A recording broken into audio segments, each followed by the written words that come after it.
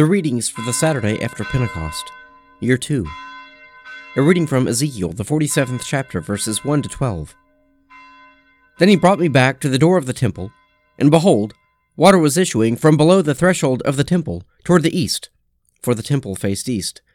And the water was flowing down from below the south end of the threshold of the temple, south of the altar. Then he brought me out by way of the north gate, and led me round on the outside to the outer gate, that faces toward the east.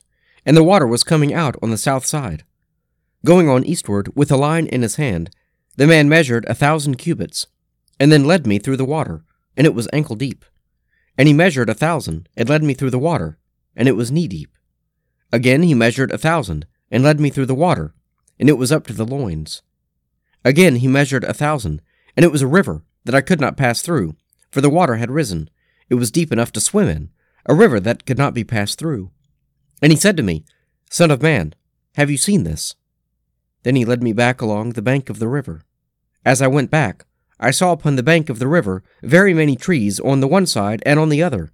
And he said to me, This water flows toward the eastern region, and goes down into the Arabah. And when it enters the stagnant waters of the sea, the water will become fresh. And wherever the water goes, every living creature which swarms will live, and there will be very many fish.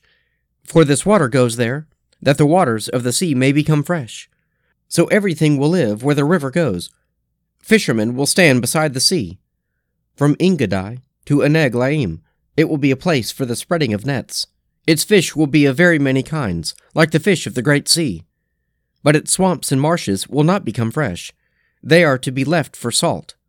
And on the banks, on both sides of the river, there will grow all kinds of trees for food.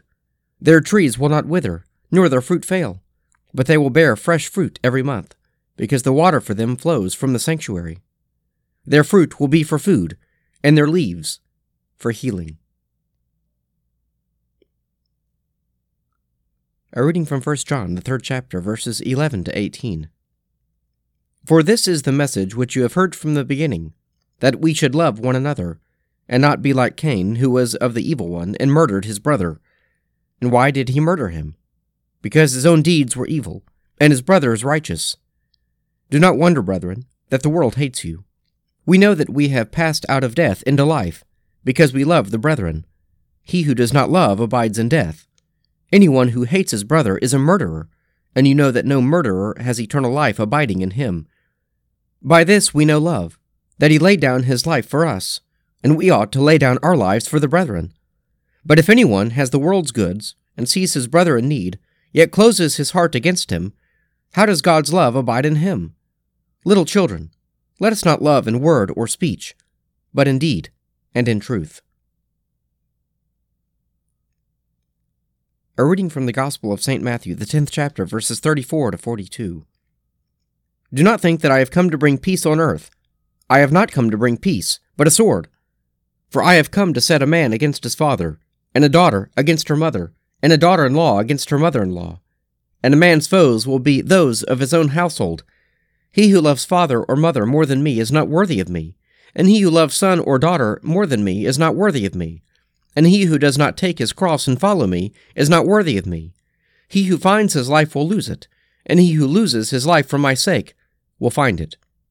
He who receives you receives me, and he who receives me receives him who sent me.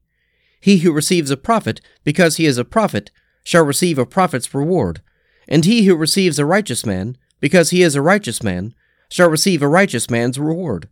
And whoever gives to one of these little ones even a cup of cold water because he is a disciple, truly I say to you, he shall not lose his reward.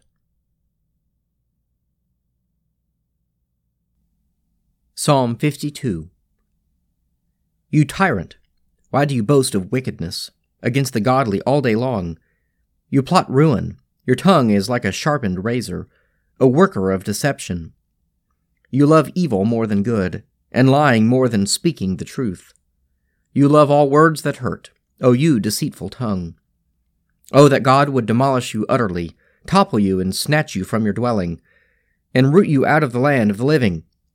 The righteous shall see and tremble, and they shall laugh at him, saying, This is the one who did not take God for a refuge, but trusted in great wealth, and relied upon wickedness. But I am like a green olive tree in the house of God. I trust in the mercy of God forever and ever.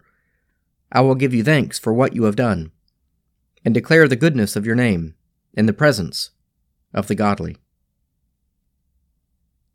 Let us pray. Our Father, who art in heaven, hallowed be thy name. Thy kingdom come, thy will be done on earth as it is in heaven. Give us this day our daily bread, and forgive us our trespasses, as we forgive those who trespass against us. And lead us not into temptation, but deliver us from evil. For thine is the kingdom, and the power, and the glory, forever and ever. Amen.